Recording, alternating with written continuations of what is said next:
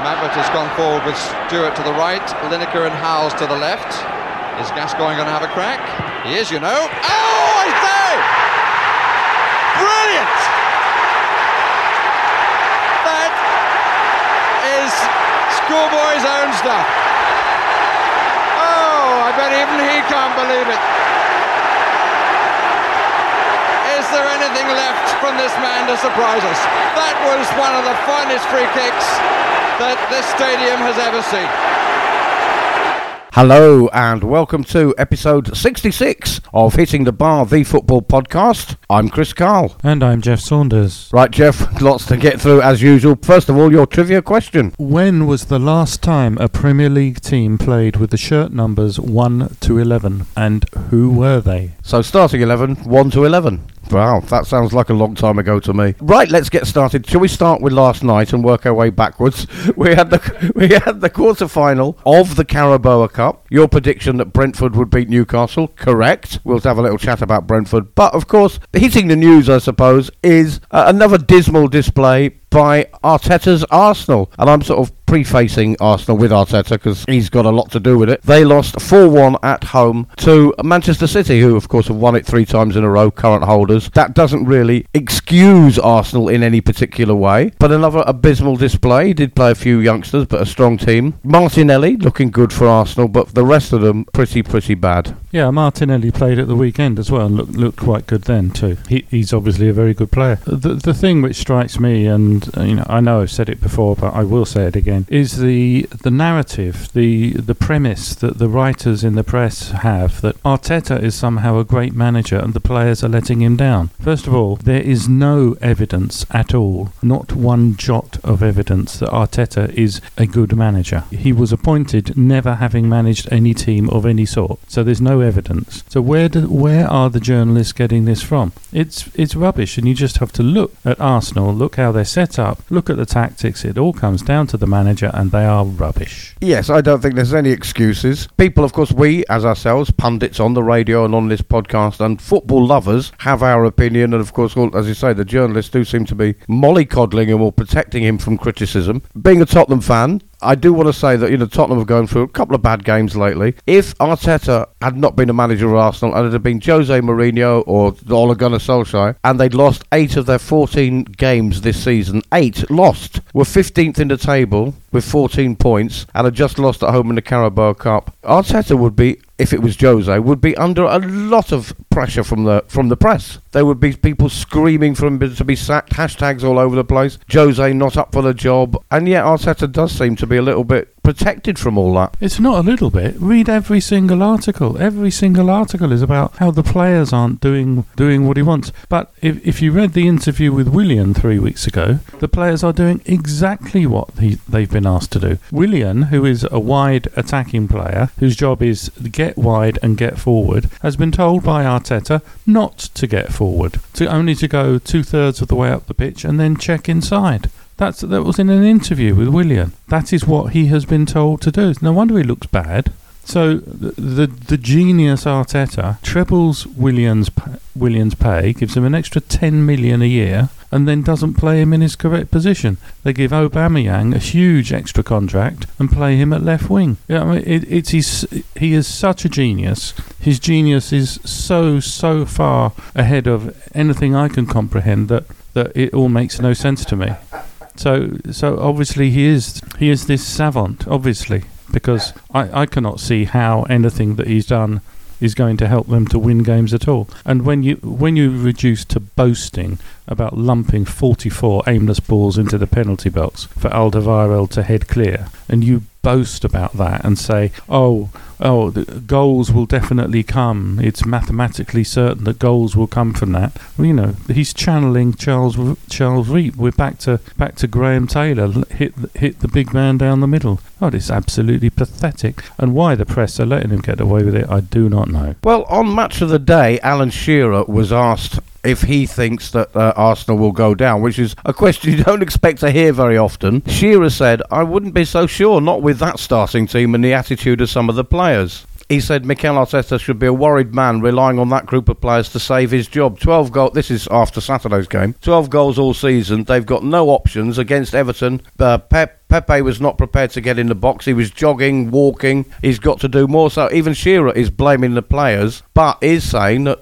Arsenal are in danger of going down if this form continues. Well, they clearly are. The old rule always used to be that if you got to Christmas and you had the same or fewer points than games played, you were in a relegation fight. And that stood the test of time. And Arsenal in the league, what are they? Played 14 points, 14?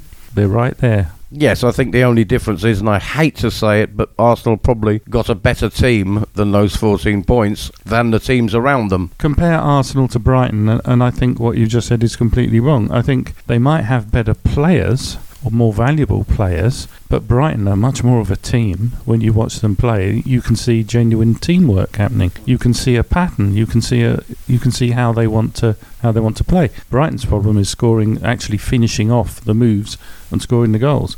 Arsenal aren't even creating the chances. Let's hope they are in danger then. They did lose to Everton at the weekend, 2-1, continuing their bad run of form. Let's discuss what Arteta said this week in answer to what's going on, what's gone wrong. So this is what Arteta says about Arsenal.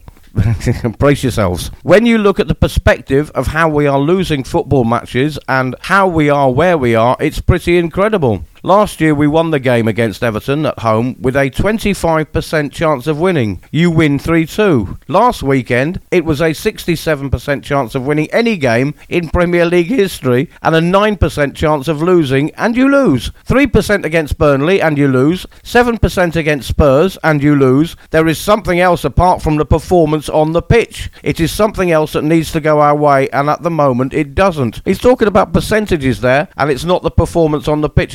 Is there some paranormal something going on that he's referring to? Yeah, perhaps he's going to take Arsenal out of the Premier League and into the paranormal league, where expected goals count more than real goals. Oh, it's absolutely absurd. I mean, it's pathetic, to be quite honest. Quoting these XG stats as some sort of justification. That's not why these XG stats are produced. They're produced to help you coaching. So if you have a higher XG than goals scored, your strikers aren't converting chances. So that's something you work on coaching. It's not an excuse for losing. You don't hear that from Chris Wilder. The XG for Sheffield United is far, far ahead of their actual goals scored. And you never hear Chris Wilder whinging on like that. It was absolutely pathetic. Does sound like, and is, a terrible excuse. There's only a 7% chance of losing to Spurs, and yet we did. It can't be us. No, that's given the circumstances, you should have a good chance of beating them if you play the way you should play. You can't blame the stats. That's absolutely ridiculous. So Everton did beat Arsenal 2-1. It's not looking good for Arsenal. I mean, long may they keep Arteta. But let's speculate that you lose to the champions who've been holders for 3 years. Probably no great shame, because we're recording this on the Wednesday morning after that game. Who knows? Will he be sacked by Christmas, and who could take his job? Allardyce has now gone to West Brom, so that's out. Yeah, as we said last week, Allardyce should have waited. There's usually a better job coming along round about Christmas, and they're not going to get rid of him because they have to pay him too much in compensation, and they haven't got the money. That was going to be my other point. Actually, was you've got Burnley and Sheffield United and West Brom and Brighton, all these teams around Arsenal, and Arsenal could be in a relegation battle if they lose their Christmas games. But unlike some of those teams, can they not afford to reinforce the team in the January transfer window? Well, I haven't seen their balance sheet, so I don't know. I would guess it will be very, very difficult for them. They'll have to sell to bring money in, and this transfer window, the mid-season one, is not a good time to be selling players. You don't get the money for them that you need. And of course, the owner Kroenke has bet the family fortune on this $5.5 billion stadium in Los Angeles. He's going to have to support the financing of for the next 25 years. I don't think it's looking very good for the Wanderers, to be quite honest. And like you, that makes me feel quite happy.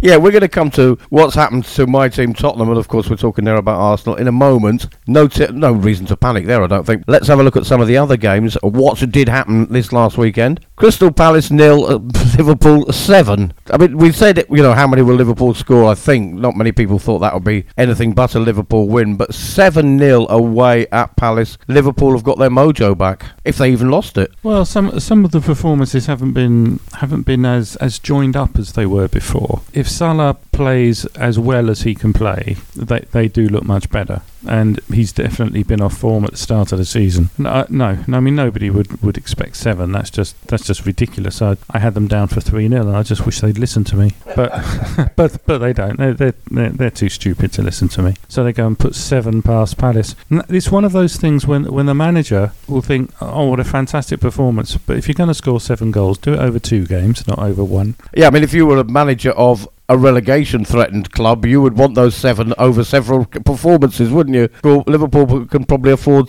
to spend those goals. There is talk that Salah is unhappy and wants to move out of Liverpool. We don't know how true those rumours are, but there's also the usual ridiculous. We talk about Arteta muddling up statistics. There's the usual clamour for Spurs fans for different kind of football, and look, we could only draw away at Palace last week and Liverpool beat them 7-0, so therefore we are not as good as we think we are. But then Villa put 7 past Liverpool, so there's no way of working that one out.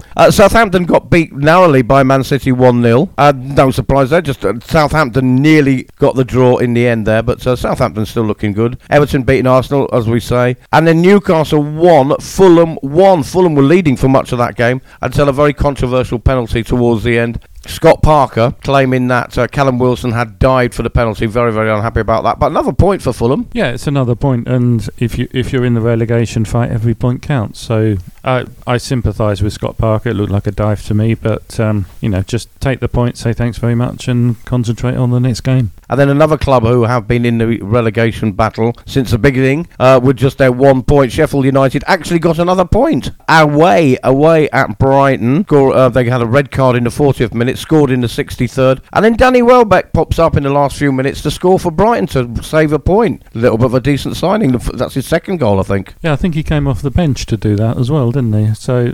I'm pleased for Welbeck that there are signs that it's working out for him. If he can stay fit, then he'll be very useful to Brighton. I feel a bit sorry for Sheffield United. They deserve to win, but if you can only score 1 goal, your chances of winning are that much lower, aren't they? And that was the first game on Sunday. The other 3 games, bizarre in themselves, and some incredible results. We'll start with my team, Tottenham. Tottenham 0, Leicester 2. There was a controversial VAR decision. We'll come to that. But first, the meltdown from Spurs fans saying, oh, it's all over, we've lost 2 in a row. Leicester are a very, very good team. And Tottenham, I have to say, just a lot of people saying it's the tactics, but for me, Tottenham just didn't get going, and I think Harry Kane just didn't have a very good game, a very good day. It was just one of those days when it didn't happen, and I think Kane looks a little bit tired. Yeah, I don't know. I think it was the tactics. The reason I said before on the radio show we do that Leicester would win was that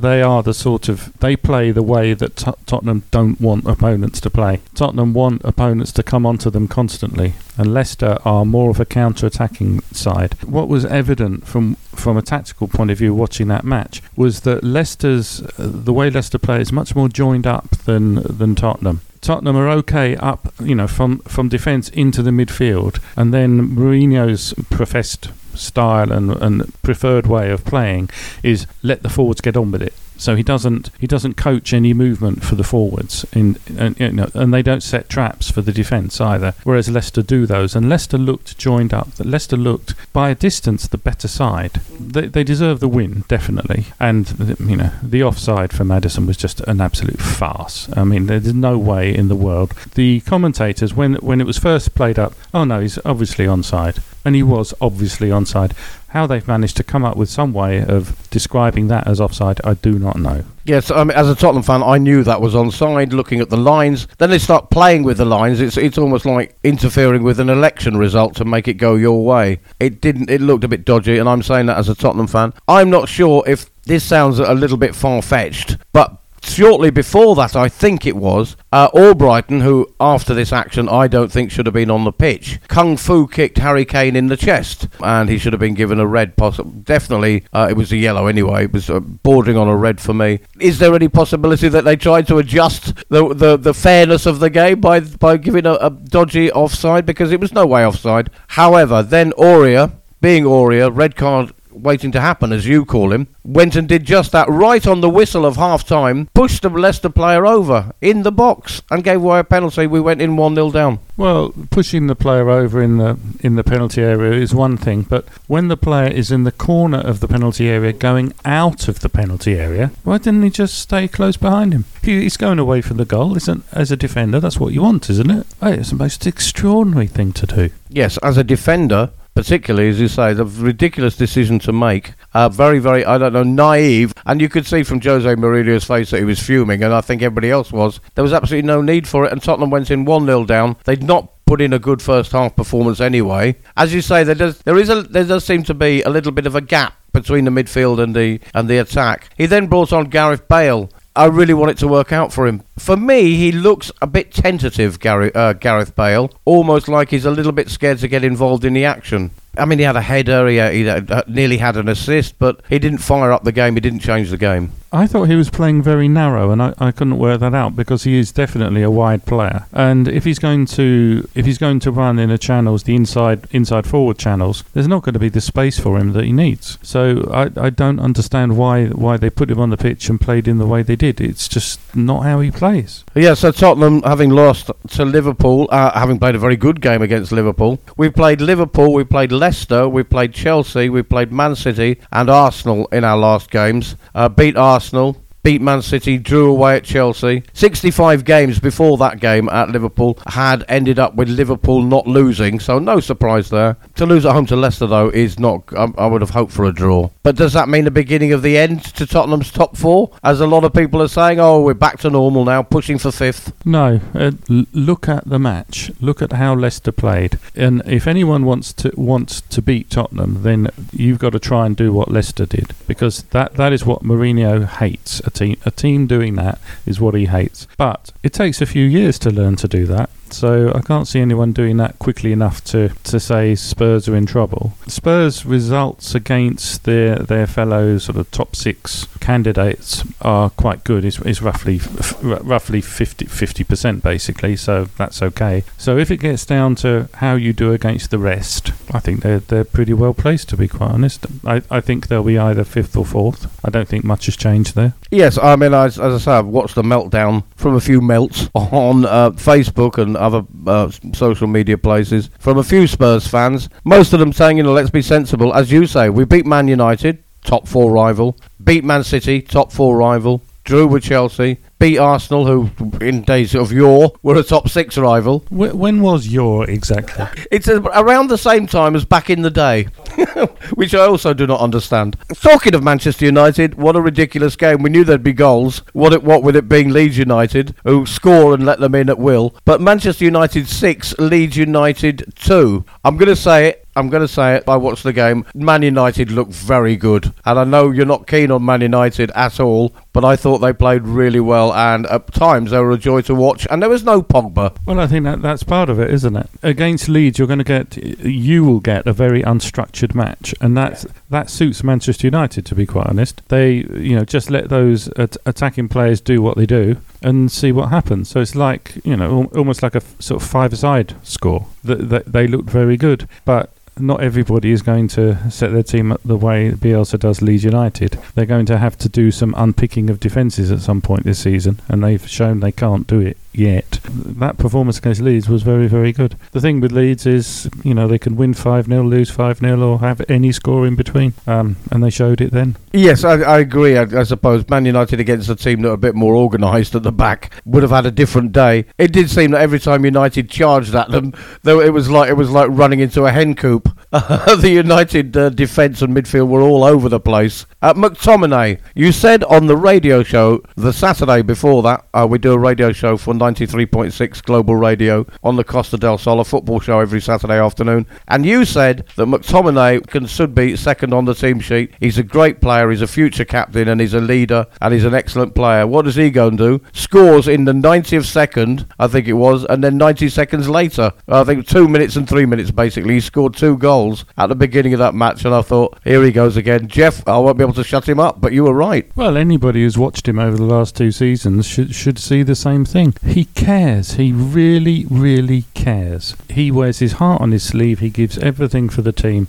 I don't like a player doing well for Manchester United, but behind Fernandes, he's their best player, and they should make him captain tomorrow. Yeah, so he scored in the 2nd minute and the 3rd minute, and then got an assist in the 66th. So, as you say, he was still running and caring when they were already way ahead. That was an assist for Daniel James, who I thought a couple of seasons ago looked like the fastest player on the pitch. The Daniel James that is in the Whatever Happened To. That's the one. That one. Yeah, I remember saying to Honest Dave when he was signed, he was going on about how fantastic it was and how fast, and I said, yes, but that is the easiest thing to defend against, and he will not prosper at Manchester United, and he hasn't, and he won't, because if all you have is speed, then it's quite easy to defend against. You've got to have more, and I'm afraid Daniel James doesn't have more. He's playing a league higher than he should be. He's a championship quality player, a very good one, but a championship quality player. Manchester United 6, Leeds United 2. Manchester United now fully in the mix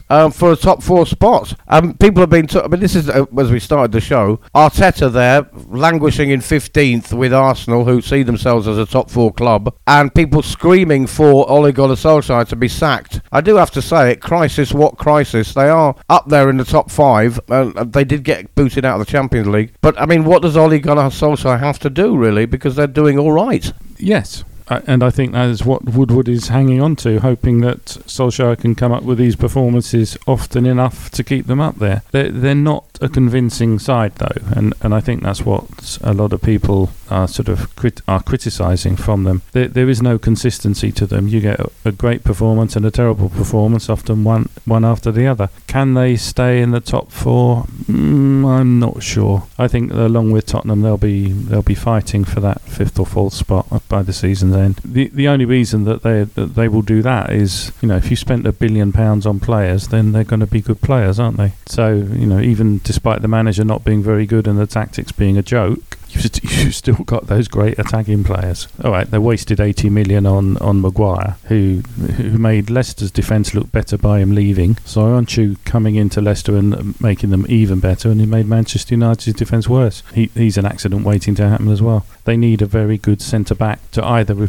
preferably replace him, but they're talking about to play beside him for some reason. Don't know why. Yeah, 5th or 4th, I think, for Manchester United, along with Tottenham. They'll be fighting for those 2 places, I think. Yeah, just looking briefly at the table, Manchester United are currently 3rd, 1 point above Tottenham, who are 6th. But interesting that out those top 6 or 7, Leicester City are 2nd, have lost 2 of their last 5. Everton have lost 1. Chelsea have lost 2 of their last 5. Tottenham have lost 2 of their last 5. And Southampton have lost 2 of their... The only teams that haven't lost at least 1 or 2 in the last 5 games are Liverpool, who are top, and Man United, who are currently 3rd. But, you got from 2nd, 27 points, down to 7th. There's only 3 points in it. It's going to be tighter than it's ever been. But I think it'll be even tighter between the 1st and the 2nd. Yeah, but I think the most important number on the chart there is games played. 14, and in Manchester United's case 13. They haven't, every team hasn't played every team once yet, so there's still a long way to go. And usually at the